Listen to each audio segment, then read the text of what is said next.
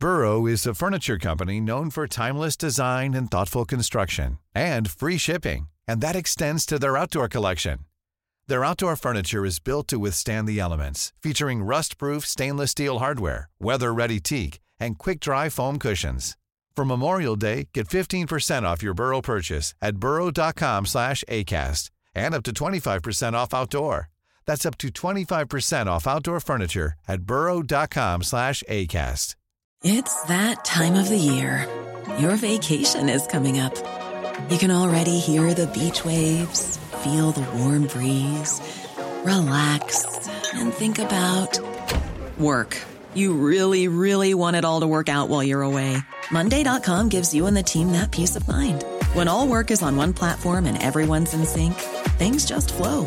Wherever you are, tap the banner to go to Monday.com.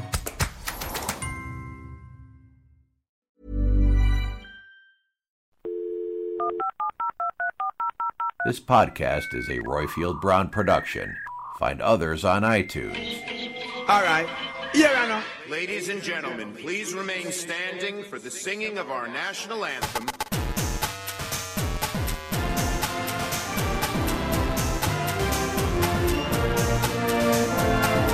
Let's get Brexit done. My administration has accomplished more than almost any administration in the history of our country.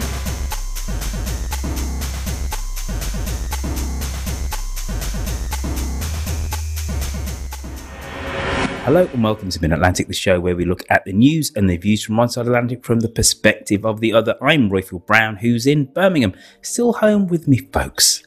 The town where I was born, back in good old England. Today we're joined by TV pundit Laura Babcock in Hamilton, journalist Emma Burnell in London, and by the Hellraiser, the Firestarter. You know what, Doug? I should never call you a Firestarter, considering half of California is ablaze. And I used to be a firefighter, so I'm not a fire starter. All right, there you go. Never twisted. Well, we're joined by the ex-firefighter, Doug Levy, in San Francisco, in America. Say hello, folks. Hiya. Hello there. Good morning. In a week that has seen the UK become the largest state donor, with a 30% increase in funds to the World Health Organization, we ask, has Mitch McConnell overplayed his hand? Win, lose, or draw in this election, will you commit here today for a peaceful transferal of power after the election? There has been rioting in Louisville. There's been rioting in many cities across this country, red and your so-called red and blue states.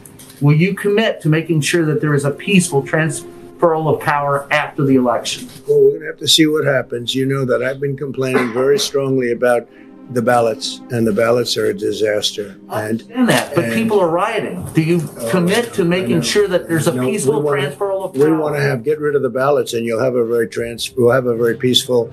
There won't be a transfer, frankly. There'll be a continuation. The ballots are out of control. You know it. And you know who knows it better than anybody else? The Democrats know it better than anybody else. US President Donald Trump has said that he will announce this week his candidate to fill the vacancy at the Supreme Court created by the death of Justice Ruth Bader Ginsburg. In fact, by the time this video goes out, we'll actually know whose nominee will actually be. Will the seating of a new conservative justice change the political future of the nation for generations to come with unforeseen circumstances? Douglas Levy, why don't you go first, sir? There is no question that this is going to get what was already a very agitated population even more agitated. I mean, we've said over and over again, we're in uncharted territory. Now we are really in uncharted territory. Even the folks who've been watching Washington for the longest, nobody can really know for sure how this is going to turn out because we have multiple things going on at once, which we'll get to over the next few minutes. But the main thing is that the base that already supports Trump is going to be thrilled with the actuality of a new Supreme Court justice. The opposition, which is a majority of the American electorate, according to all the polling, is going to be agitated because they oppose the new justice. The question is that if the justice is confirmed before the election, who does that bring out more of? We don't know. Emma, you're a student of American politics. Who is this going to excite more? The Republicans, because they're going to be dancing in the streets, quite literally saying, we've got our majority on the Supreme Court, or is it going to get out even more Democrats? I mean, the polling is saying that it's the Democrats who are more fundamentally driven by this at the moment, which is a flip, because it was always the Conservatives who were keener on voting on Supreme Court issues. So I would say at the moment, what it's looking like is it will drive up Democrat voters. The question, I think, is whether the non-Trump Republicans, so the people in the middle who independent registered or maybe registered Republicans but don't like Trump, were considering Biden, which way this sends them. And, they are the ball game, basically. My instinct is that they'll find this a little bit smelly, frankly. Some of them will be excited by it because they want an anti-abortion judge. But a lot of others will think that this is basically unseemly. And, endless clips of Mitch McConnell and Lindsey Graham making arguments that it's appalling to try and appoint a Supreme Court justice in an election year, and then trying to do it basically in the same month as the election. I think actually some voters will be just like, this is just continued norm breaking and chaos. For people to go along with it, they now have to say, okay, do we really, really want that judge? Sure we do. But he has laid out the reason why he wants it at this stage is so that he can stack the Supreme Court for a challenge to the election. And while they might have even been okay with that, when he said out loud, transition of power peacefully, we'll see, depends on it. And as long as people don't use those ballots, then, I'll just transition for another term. So he basically shook, I feel, the foundation, if not of America, certainly up here in Canada. We were like, what? I know we've hinted at it all. He's hinted all along. Barr's been on it for years. But for him to actually articulate that he wants a judge in there to rule in his favor when he challenges a Democratic election, that might be just maybe a bridge too far for some of these, if not diehard Trumpers, at least those Republicans you're talking about, who just see that as being a terrible, terrible precedent to set. It really would be the end of the democracy. That hasn't been enough to push the Democrats in the Senate, the ones that matter. The only people who matter are the 50. Those people in the Senate still are showing no spines. But okay, Doug, we do have Lisa Murkowski and Susan Collins in Maine that have shown a certain amount of spine. But just let's hold that thought just for a moment. Here is my hypothesis, and I always say, I've got to heavily caveat this. I am completely and utterly, the glass is half full, never empty. I'm a blind optimist, and I run into problems because of it, right? So here we go. This election was always going to excite more Democrats than Republicans to vote. And I do believe that America is tilted leftwards by maybe 5 percentage points. Polls will tell you that it's possibly even more, but I believe that there are some Republicans who just think that Trump is utterly odious and are voting with their conscience and not necessarily with their economic well-being in mind, and saying, we need to get rid of this man, call the norms that he's broken, etc., etc. Whatever drug you're smoking or whatever, I want it. All right. I don't know where you're getting that from. Because it's Canada. We've got good weed up here. Well, Doug, I'm looking at opinion polls. And even in the battleground states, the 2016 battleground states, Biden has a lead of anywhere between 7 to plus 10 points. It's really soft in a couple of key places. Remember I said my overwhelming optimism gets me into trouble, right? Let's just go with my optimistic take on things. Biden wins in a landslide, and it can't really be challenged by Trump, okay? The Democrats squeak it with the Senate, and no one is saying that Congress is in play. No one is saying that at all. The chances are better than evens that the Democrats could have all 3 legislative bodies in their control come November, or at least by January the 20th. Wouldn't the stacking of the Supreme Court and the inflexibility of consensual politics within the Senate drive the Democrats to massive reform of the Senate, statehood for Washington, D.C., possibly even for Puerto Rico, but definitely for D.C., gone with the filibuster, and an increase of numbers of justices on the Supreme Court. Go. Of course, that's a possibility. But from the conversations that I'm having with real people in real places, including in solid blue areas, I'm not getting the sense that the left is as passionate and fired up as you would think they would be seeing our democracy going down the tubes. There are literally still millions of Americans who don't care that all the things that they criticized President Obama for many times without basis are actually being done by the current president. And worse, they're getting bigger paychecks, and they're not paying attention to the fact that they're going to get a much smaller paycheck in January because of the little sleight of hand that the president did. Now, a lot of this is literally fake, but they believe it. And it doesn't matter what you tell them is reality. They even believe the manipulated videos that the Republicans have been circulating about Biden. And when you tell them that's not real, here's the video that this was taken from, and this is what was manipulated. Said, oh, I still think it's true. All the more reason, Doug, all the more reason for the Senate to be reformed, because the very nature of the Senate, that it's supposed to be this body which was consensual, where people could reach across the aisle, that's gone now. It's been gone for at least 10, if not 15 years.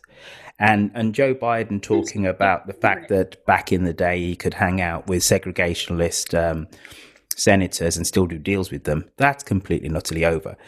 Which goes to underline the point which I kind of half made before, that we do have Susan Collins and Lisa Murkowski.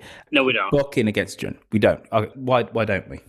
Because Murkowski. if Susan Collins votes against the Supreme Court, it's because she knows that Mitch McConnell's got 50 other votes, and she's trying to desperately save her ass because she's sinking underwater in Maine. She's not doing it for moral reasons. No, but that's great. But that's great because the Senate was supposed to be... No, what? 1 second. Oh, yeah. I love when you're exercised. But isn't it good, though, that at least we have 2 senators who actually are listening to their constituents, whether it's listening because of economic calculus or whether they're listening because they actually agree that what McConnell has done has been rank hypocrisy, considering what he said just 4 years ago.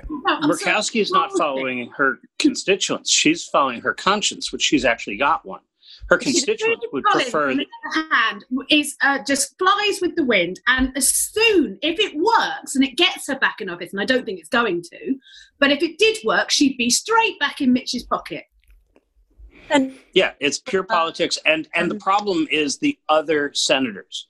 I mean, the folks like Mitt Romney, Charles Grassley, Lindsey Graham. I mean, these are people who are completely going against everything that they've stood for and proving that they are not principled people. And, there are folks on the Democrat side, too, that, tilt with the wind. But I've never seen this happen on such a fundamental constitutional issue. But it shouldn't surprise anybody. All of these things that are happening now were expected and predictable based on the impeachment trial. And Romney was the only one who voted to convict the president on things that were proven. Okay, Emma, you're up. Go, Emma. I mean, all of the measures that you've talked about are being talked about. We've all heard the conversations on other podcasts. But the problem is the Democrats tend to be weak on stuff like this. And they constantly think that it's 40 years ago and that they'll have this lovely, sweet consensus. Newt Gingrich broke that in the 90s. We haven't had this most of my lifetime. It's a nonsense.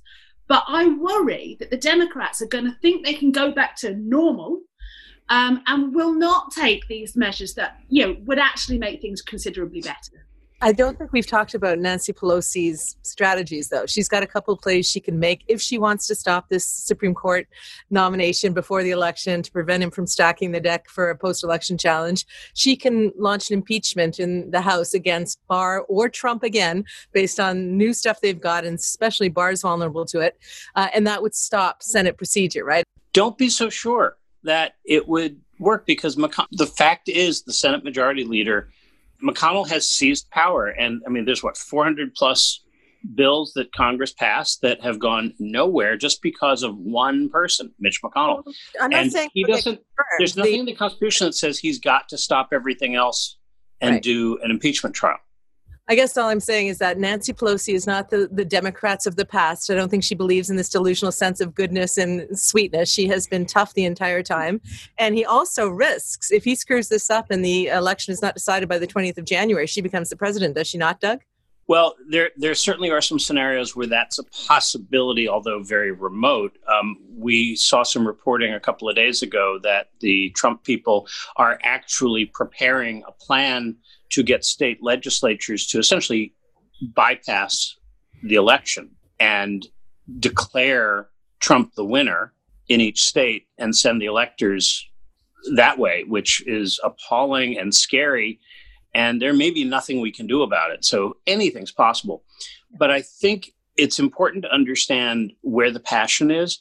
And my fear is that if there is a move to do a new impeachment, and although the grounds for impeaching Barr or almost any of the Trump cabinet members, as well as the president, the grounds are there, but the Democrats aren't unified enough. And the people that support Trump are absolutely walking in lockstep. And an impeachment move would make that even more so.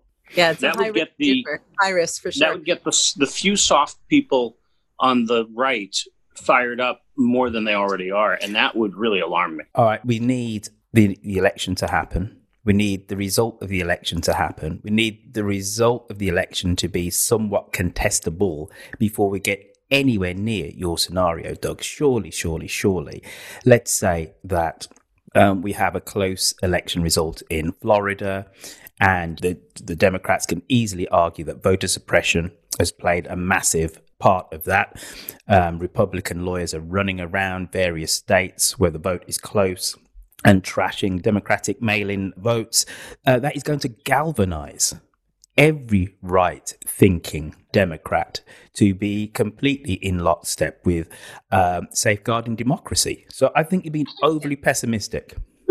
Go, Emma. Democrats are the most argumentative, divided tribe in the world. They're almost as bad as the Labour Party. And also, honestly, I'm more afraid of the street violence. I saw a documentary last night where you had some of these quote unquote militias, groups, patriots, whatever they are, the guys with the guns. And they were saying, the rise of the mob is the new word they've been trotting out everywhere this week. The Republicans, the Trumpites, the mob of liberals is becoming increasingly violent. And this guy's like, we're not for violence, but we're going to have to use violence to defend our president. I mean, honestly, all of this strategic stuff on the top level and how many votes are needed and what states need to be counted, all of that matters. But to me, the bigger lens is this a civil war that's starting? And when they asked this guy, they said, is this some sort of a weird civil war? He goes, well, not yet. But if we have to defend our president, we will. I mean, that's what I'm worried about, Doug.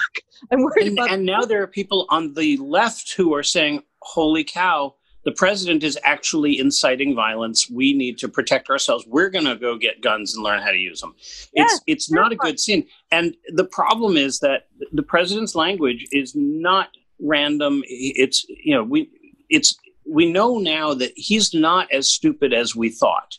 And the way he has responded to questions about whether he would accept the election results absolutely is a call out to the violent right-wing militia people. And it's also so disingenuous. They keep citing specific incidents where law officers or others have been killed. And any shooting at a police officer is wrong. Any violence is wrong. Doesn't matter who's doing it. But they have gotten the public to believe that it is the people campaigning for civil rights and treating Black Americans equally are the ones who are violent. The fact is, it's been the right-wing people already doing the violence, inciting the violence, starting the riots in Minneapolis, killing two law enforcement officers in Northern California after the murder of George Floyd in Minneapolis by police officers. It's a false narrative that is taken hold. Doug, right. We have to move on. And this has been a week which has shocked the world. The things which your president has actually said and the way that he has acted. And it has been shocking to me that more Republicans have not come out strongly against him. However, that's why it's going to keep. However, I take slight issue with what you've said there. One of the things which I take heart is that not all Americans, by any stretch of the imagination, have gone along with Trump and his narrative. And that is true, and that's borne out anecdotally. It's borne out scientifically by looking at the polls. What this does say, though, is that you have a very deeply divided country that looks at objective news in the way that they want to, and it flies in the face of facts. And that is the true worrying thing about America as it goes into its last 5 weeks before the election. We have to move on, Emma. I know you're shaking your head, but we have. Matter when you've got a system set up for minority rule. None of that matters. And on that note, we're going to move from the contentious politics of the United States. We go to the British Prime Minister, who was actually born on the other side of the pond. It's Boris Johnson and his current woes. The struggle against COVID is the single biggest crisis the world has faced in my lifetime. This disease has killed almost 1 million people and caused havoc to economies everywhere. And yet I'm more certain than ever that this is a struggle that humanity will win, and we in this country will win. I know that we can succeed because we have succeeded before. When the sickness took hold in this country in March, we pulled together in a spirit of national sacrifice. We followed the guidance to the letter. We stayed at home, protected the NHS, and saved thousands of lives. And for months, with those disciplines of social distancing, we've kept that virus at bay. But we have to acknowledge that this is a great and freedom-loving country, and while the vast majority have complied with the rules, there have been too many breaches, too many opportunities for our invisible enemy to slip through undetected. The virus has started to spread again in an exponential way. Infections are up, hospital admissions are climbing. We can see what's happening in France and Spain. And we know, alas, that this virus is no less fatal than it was in the spring, and that the vast majority of our people are no less susceptible.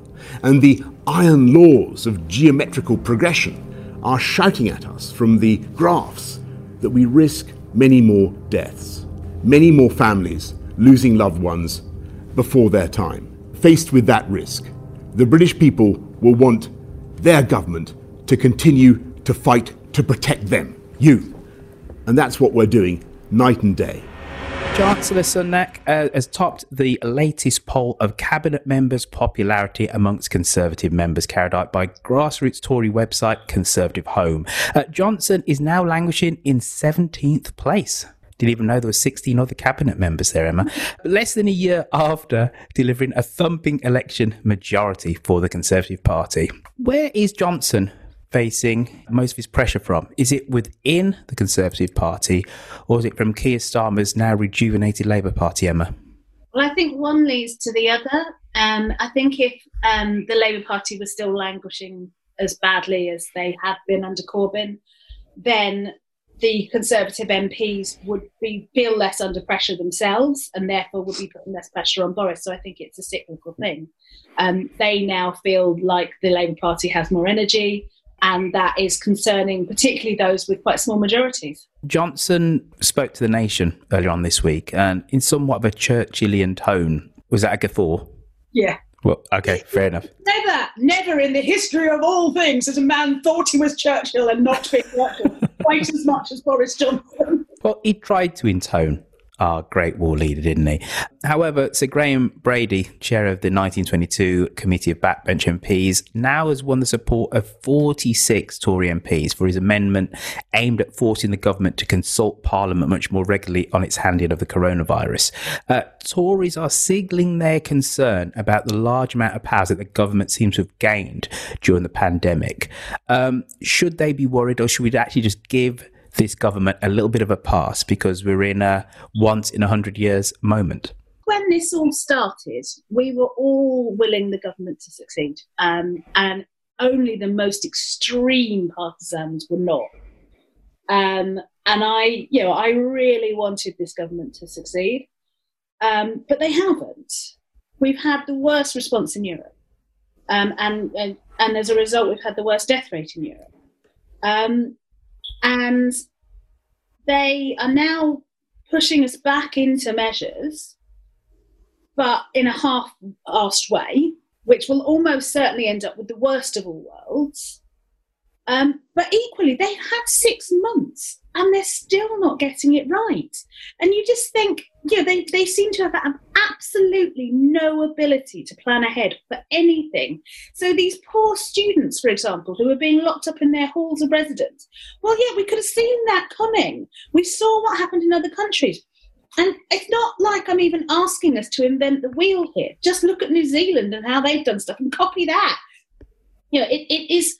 So, I mean, there are two issues at question here. Should the public trust the government and give the government a pass? No, absolutely not. My bigger concern is that I don't think these MPs want to vote on all the measures for good reasons. I think there's this horrible libertarian streak, the anti-maskers, the anti-lockdown, everyone should go back to work, it doesn't matter if some people die, life's too short, blah, blah, blah.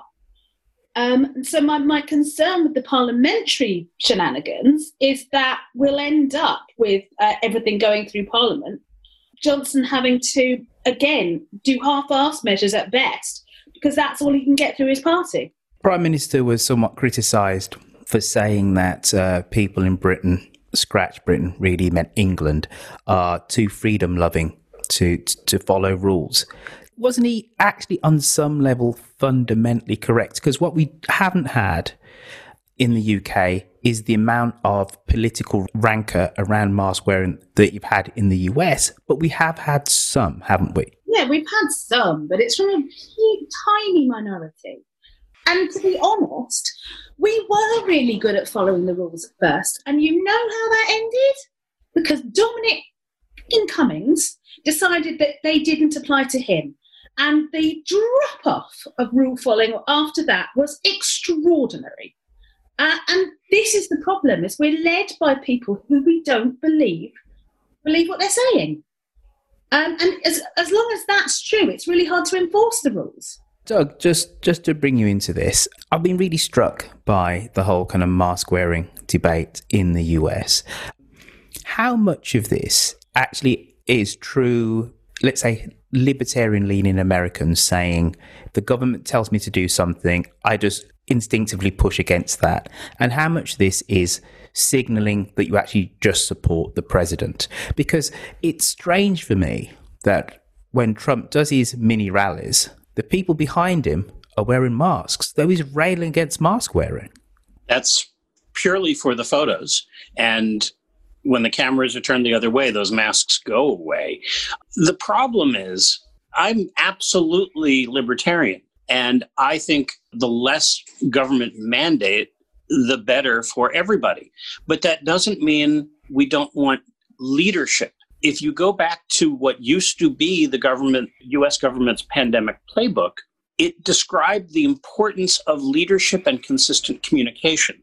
And if from the very beginning, the leaders of the U.S. government echoed the messages from public health experts that wearing face coverings of some sort will help protect you.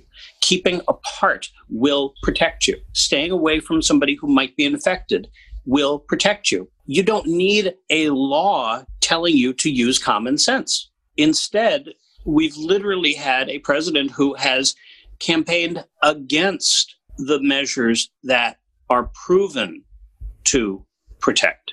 That's crazy. But that's not a libertarian thing. It's because the issue was taken from common sense into divisive politics for purely personal gain. And it's really disturbing. And in fact, the president's anti-mask campaign, literally, the U.S. government bought enough masks to mail to every single household in the United States. I found I was able to get a package. It's got the postage on it, the postage marks on it already. They were going to deliver them through the Postal Service to every household. And the White House blocked that from happening because they didn't want to send a mask message in April when it would have saved tens of thousands of lives. That's not libertarian. That's malfeasance. Emma, this is my gut, and I could be completely and utterly wrong, and you frequently tell me that I'm wrong, as is your want. Exactly. The impression that I got after Boris's address to the nation was that at least the mask-wearing edict is going to be more strictly adhered to by the average Brit. Would you agree with me there, at the very least? I think probably, certainly in businesses. I was in the pub on Thursday, and all of the bar staff who are now wait staff because it's table service only. You can that is way too cool. For people that are listening on the podcast as opposed to watching this on YouTube, a black tentacle, shall we say, it just waved its way across Emma's screen, which I presume is either belongs to a black cat or a black pet octopus that lives. Absolutely the best special effects I've seen. Hello, gorgeous face. Sorry, I've completely lost my track. Yes, and all of the bar staff who had to do table service were wearing masks. People in the supermarket are wearing masks more than they were a week ago, I think. I mean, I've always worn a mask, not always, but always throughout the pandemic, inside. You don't in the pub because you're drinking, it wouldn't work, but the staff do, and you socially distance. It's not the people like me that you need to worry about. I'm a rule follower. I'm a statist. I'm the opposite of Doug. I'm a proper old-fashioned socialist. But I just think the rules are confusing a lot of the time. And as I say, we're in this kind of weird half measures. And I just worry that it's not going to work. And as a result, we're going to end up in proper full-on lockdown again.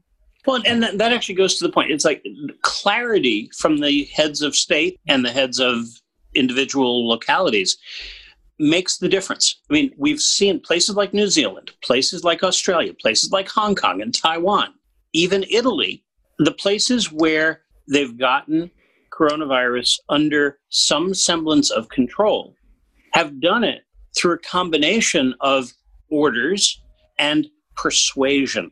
That persuasion piece being critically important because you're not going to have police knocking on every door unless you're in China, maybe.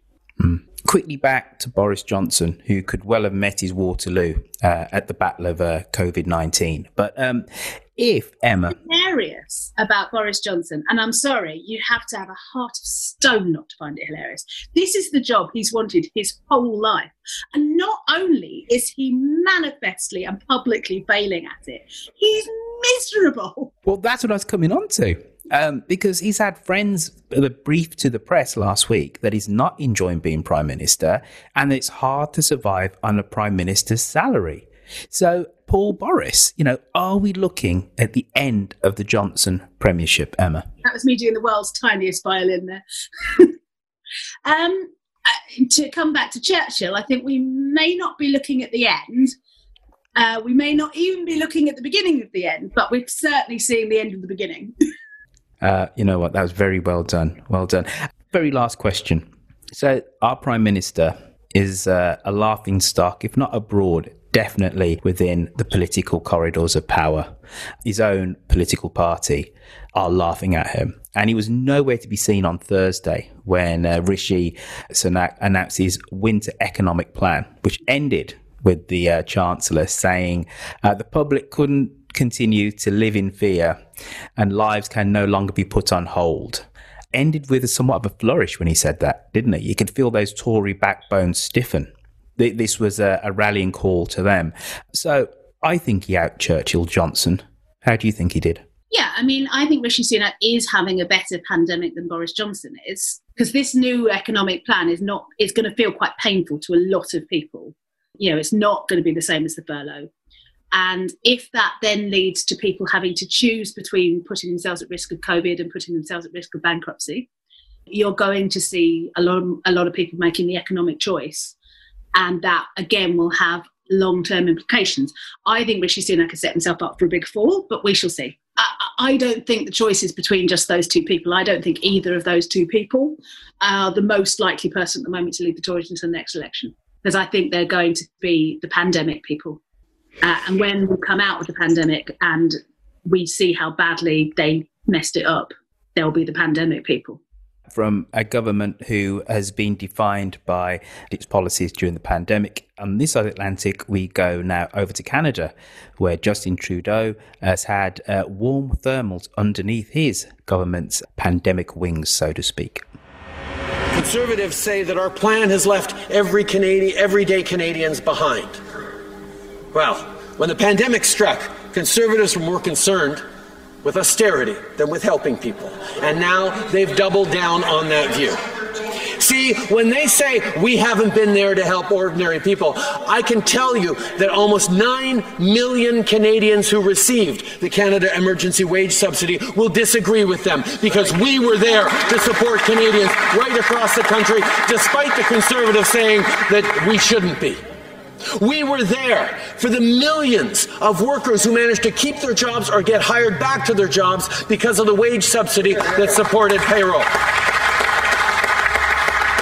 Those people needed support through this pandemic.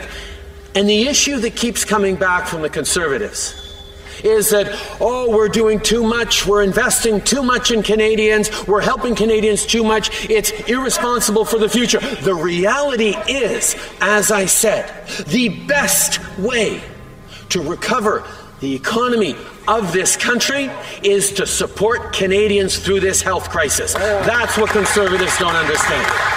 So in the short term, while we are living with this pandemic, we will continue to invest in Canadians, to support Canadians. And what we are not hearing from the Conservatives in their response to the speech from the throne is specifically what spending measures they disagree with. Laura, opposition parties in Canada cried foul when Trudeau prorogued Parliament, accusing him of a cover-up. But the fact that he was using legislative tricks to avoid scrutiny. Does his wide-ranging throne speech mean that he's got away with the magnifying glass being put on some of his ethical doings? Yes, it does, for the moment. And that's because the throne speech started off with, "This is no time for austerity." And he basically gave everything to every Canadian in every way that he could think of. The oil sector, energy sector out west would argue against that because there was a green energy part of it. So they're not thrilled. And as usual, they don't feel they're getting the respect from Ottawa. And that's another conversation we can have about Wexit and all that. But the fact that he prorogued Parliament when the heat was getting too hot around the WE charity scandal and the issues with even the Governor General, he put in a new finance minister who's highly popular, Chrystia Freeland. They came out with a throne speech that basically said, I told you guys when the pandemic started, he said, we will all get through this together. He came out and he said, you know what, we're in a second wave, no Thanksgiving, maybe Christmas, Canada, but here's a safe bridge for the next, however many months. Wasn't that an incredibly powerful thing for him to say? Yeah, well, which part of it? I mean, he did so many things in that speech. It was a best practice, not so much the throne speech, but then he did a special address to the nation at dinner time, which I had my family sit and watch, and never happens here, right? We don't do the presidential Oval Office thing. So when he did that, he actually said to the children who don't understand why your parents can't fix this, to the seniors who are living in fear, to the worker. And then he basically gave a package that, extends all of the unemployment benefits, extends the wage subsidies, provides childcare, right through the gamut. And then the NDP, to your point, Jagmeet Singh, had the ability to take this to a non-confidence vote or not. Trudeau was making a calculated wager that the NDP wouldn't, and the NDP got what they wanted, which was guaranteed federal income wage support so that nobody, or sick leave, so that nobody has to make a decision between going to work or school when they don't feel well in COVID. So basically, Canadians have been given another big expense suite of protections and services. We're going to have to pay for it. There are going to be tough years down the road. And Trudeau is calculating that right now Canadians would rather go on feeling relatively safe, relatively supportive during this pandemic, and then deal with it later. So for the moment, he has gotten away with stuff. And also, 2 of the opposition leaders have COVID. It really put in stark relief. If 2 of the 4 parties, the leaders, are right now dealing with COVID, the priority has to be the pandemic, and we'll see what happens later. They did try to satiate those of us who are more centrist around the economy by saying, we're going to pivot to $1 trillion green economy. We're going to do all kinds of investments for the new future. So they had some visioning in there, but it was a masterclass in both tactics and messaging, and it will get him through the dark months ahead. We'll see what happens in the spring. Okay, but since the coronavirus arrived in Canada, the government has been grappling with high unemployment, the budget shortfall, which you've kind of talked about. And obviously, Trudeau's used this as an opportunity to reset his political fortunes. 88%, it's a staggering figure of Canadians have approved of the government's policies over COVID pre the throne speech. Why isn't his personal ratings much higher? Because you already mentioned it.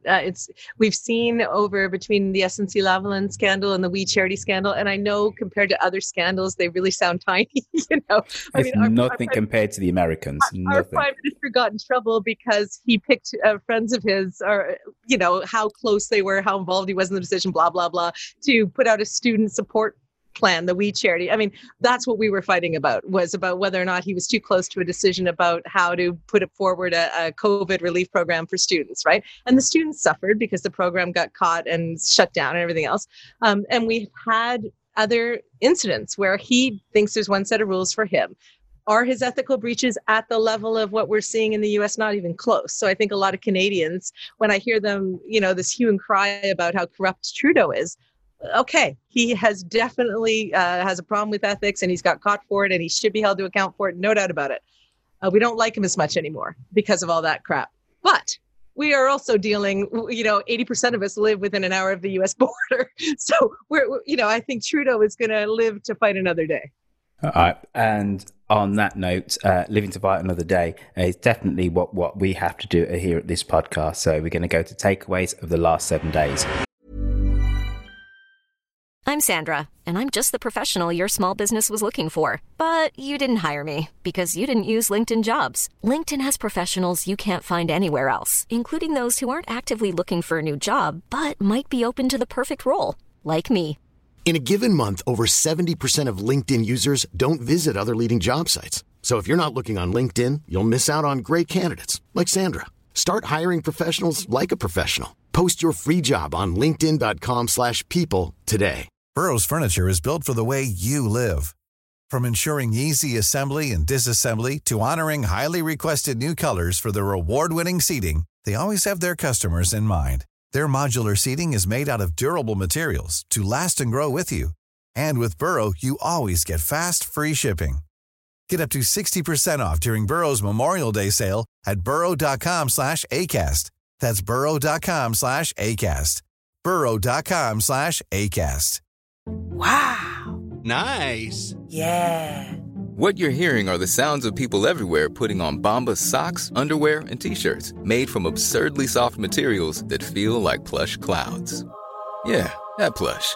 And the best part? For every item you purchase, Bombas donates another to someone facing homelessness. Bombas. Big comfort for everyone. Go to bombas.com/ACAST and use code ACAST for 20% off your first purchase. That's bombas.com/ACAST. Code ACAST. Boy, oh boy. After all the despondency and the rancor on this podcast, it's only right and proper that we break out the communal peace pipe. And first off, smoking on that big pipe is going to be Emma Burnell. What's been your takeaway of the last 7 days, Emma? Oh gosh, I didn't prepare anything. You've been smoking too much of the peace pipe, have you? You can't think. Think. Well, obviously, the UK is locking down again. We're in half measures now, but we will be in full measures soon. And whereas when we did this in March, we were coming into the summer. Now we're going into the winter. It's going to be a lot harder if we can't gather indoors. So I'm taking as much time as I can to do as much walking as I can while the weather is still reasonable, although it is raining currently. Walking is free exercise. It doesn't cost you anything. And it's so good, not just for my physical health, but my mental health, to just get outside, whatever the weather, and be strict with myself that I will walk for an hour a day. And as we move to much more home working, you don't have that walk to the train station that you used to have. So it is part of my new discipline to walk as much as I can. So I'm just going to extol the virtues of the free exercise of walking and meeting your friends in the park and going for a walk with them. Very nice. Well said. Laura Babcock, how about you? Well, at the time that we're doing this, it's the 200th day since the global pandemic, right? So we have been in this collective, slow-moving, unprecedented nightmare for 200 days. And I know that I have been probably overly on the cautious, paranoid stress scale. So it hasn't been good for me physically at all.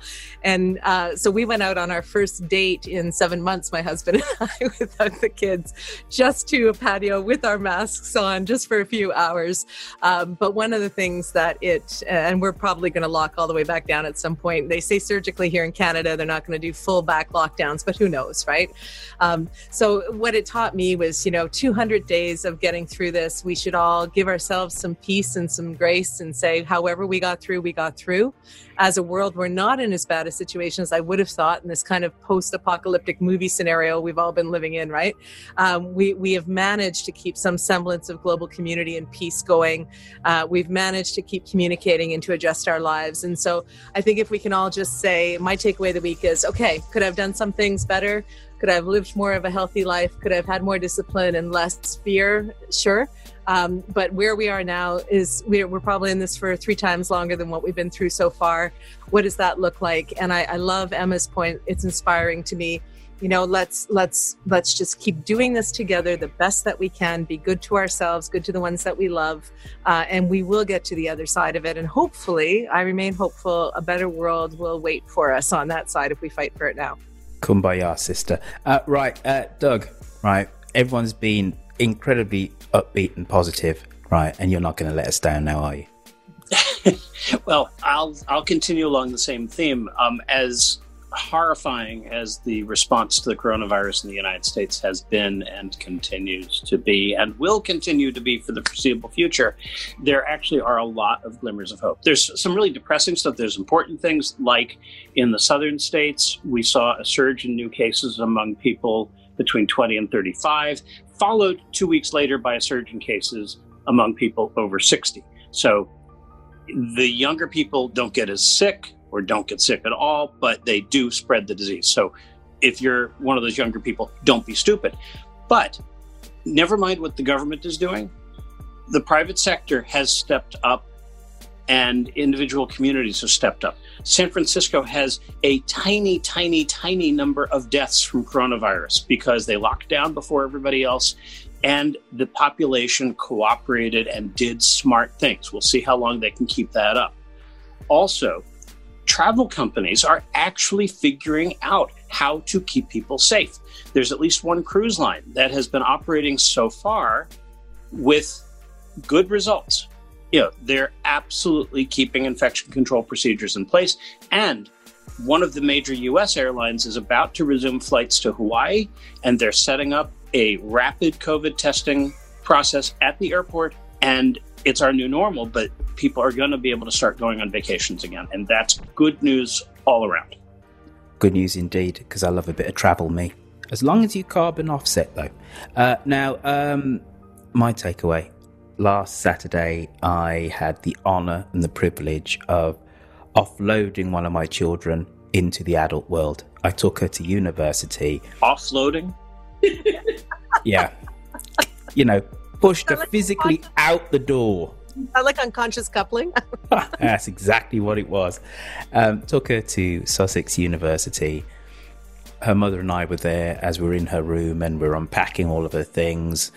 Her mum did this, I did that. She kind of did not much. You know, it actually felt like it meant more to us than it did to her, for her to step into life on her own now. And at the end, after 2 hours of unpacking boxes and setting up a room, my mum said, "Oh, should we all go for lunch?" I looked at Maisha. Maisha looked at me. And Maisha went, "Nah, I'm good. Why don't you go?" Of which I burst out laughing and said, "Come on, Leandra, I think we need to go." She said, "Are you sure you don't want us to take you out for lunch?" And if I take anything away from that lovely exchange, it was knowing at exactly the moment when your child has become an adult and is in control of things and is saying, "I've got this. The rest of my life is up to me now." So that's my takeaway of the week, parents. You know exactly the moment when you have no more agency over your child. Wow, what a week it's been, folks. Make me cry. What a week this has been. A week which, from many different lenses, is going to be pivotal, whether you're politically right of centre in the US or left of centre. This is going to be a week which potentially could define US history and then world history for the next generation or two, dependent on the outcomes that we all decide to take. Remember, folks, left of centre politics is right politics, and however dark things get, there is always going to be light just beyond the horizon. Emma Burnell, how can people catch up with your wondrous works? I'm never off Twitter, so that's probably the best place to find me, at Emma Burnell _. And it says in my bio, never knowingly appropriate, so just, you've been warned. Laura Babcock, how about you? I'm always on Twitter watching Emma's tweets, but you can find me, Laura Babcock, on Twitter or Instagram, LinkedIn, Facebook, all Laura Babcock. Oh, and I've got to say, Laura, I'm going to be in Canada in the next 3 weeks or so. So we should do a thing. And Emma, I'm going to be in London in the next 3 days or so. So maybe we might be able to do a thing. Not an insane week, but I'm sure we can find an hour in the evening. And I must say, what you're looking at, we created a socially distanced we call it Punta Canada, because we know we can't travel this year and we miss Punta Canada. So you could come over socially distanced here, maybe, Royfield. Listen, nothing will give me greater joy. Doug, how can people catch up with your work, sir? Best place to find me is on Facebook at Doug Levy News, all one word, or subscribe to my newsletter, douglevy.substack.com. And I don't want you to feel left out, Doug, because in approximately 4 weeks, I'll be back home in California and we'll have to have a socially distanced date. Wouldn't that be nice? After you quarantine. Yeah, well... Yeah. Aren't you just going to leave in quarantine if you're doing all this travelling right now? No, well, I'm going to quarantine in Canada. That's the thing. Exactly. All right, folks, there you go. That's been us. Not quite putting the world to rights. More worrying about it, but we'll catch you all again soon. Take care, look after yourselves. Bye-bye.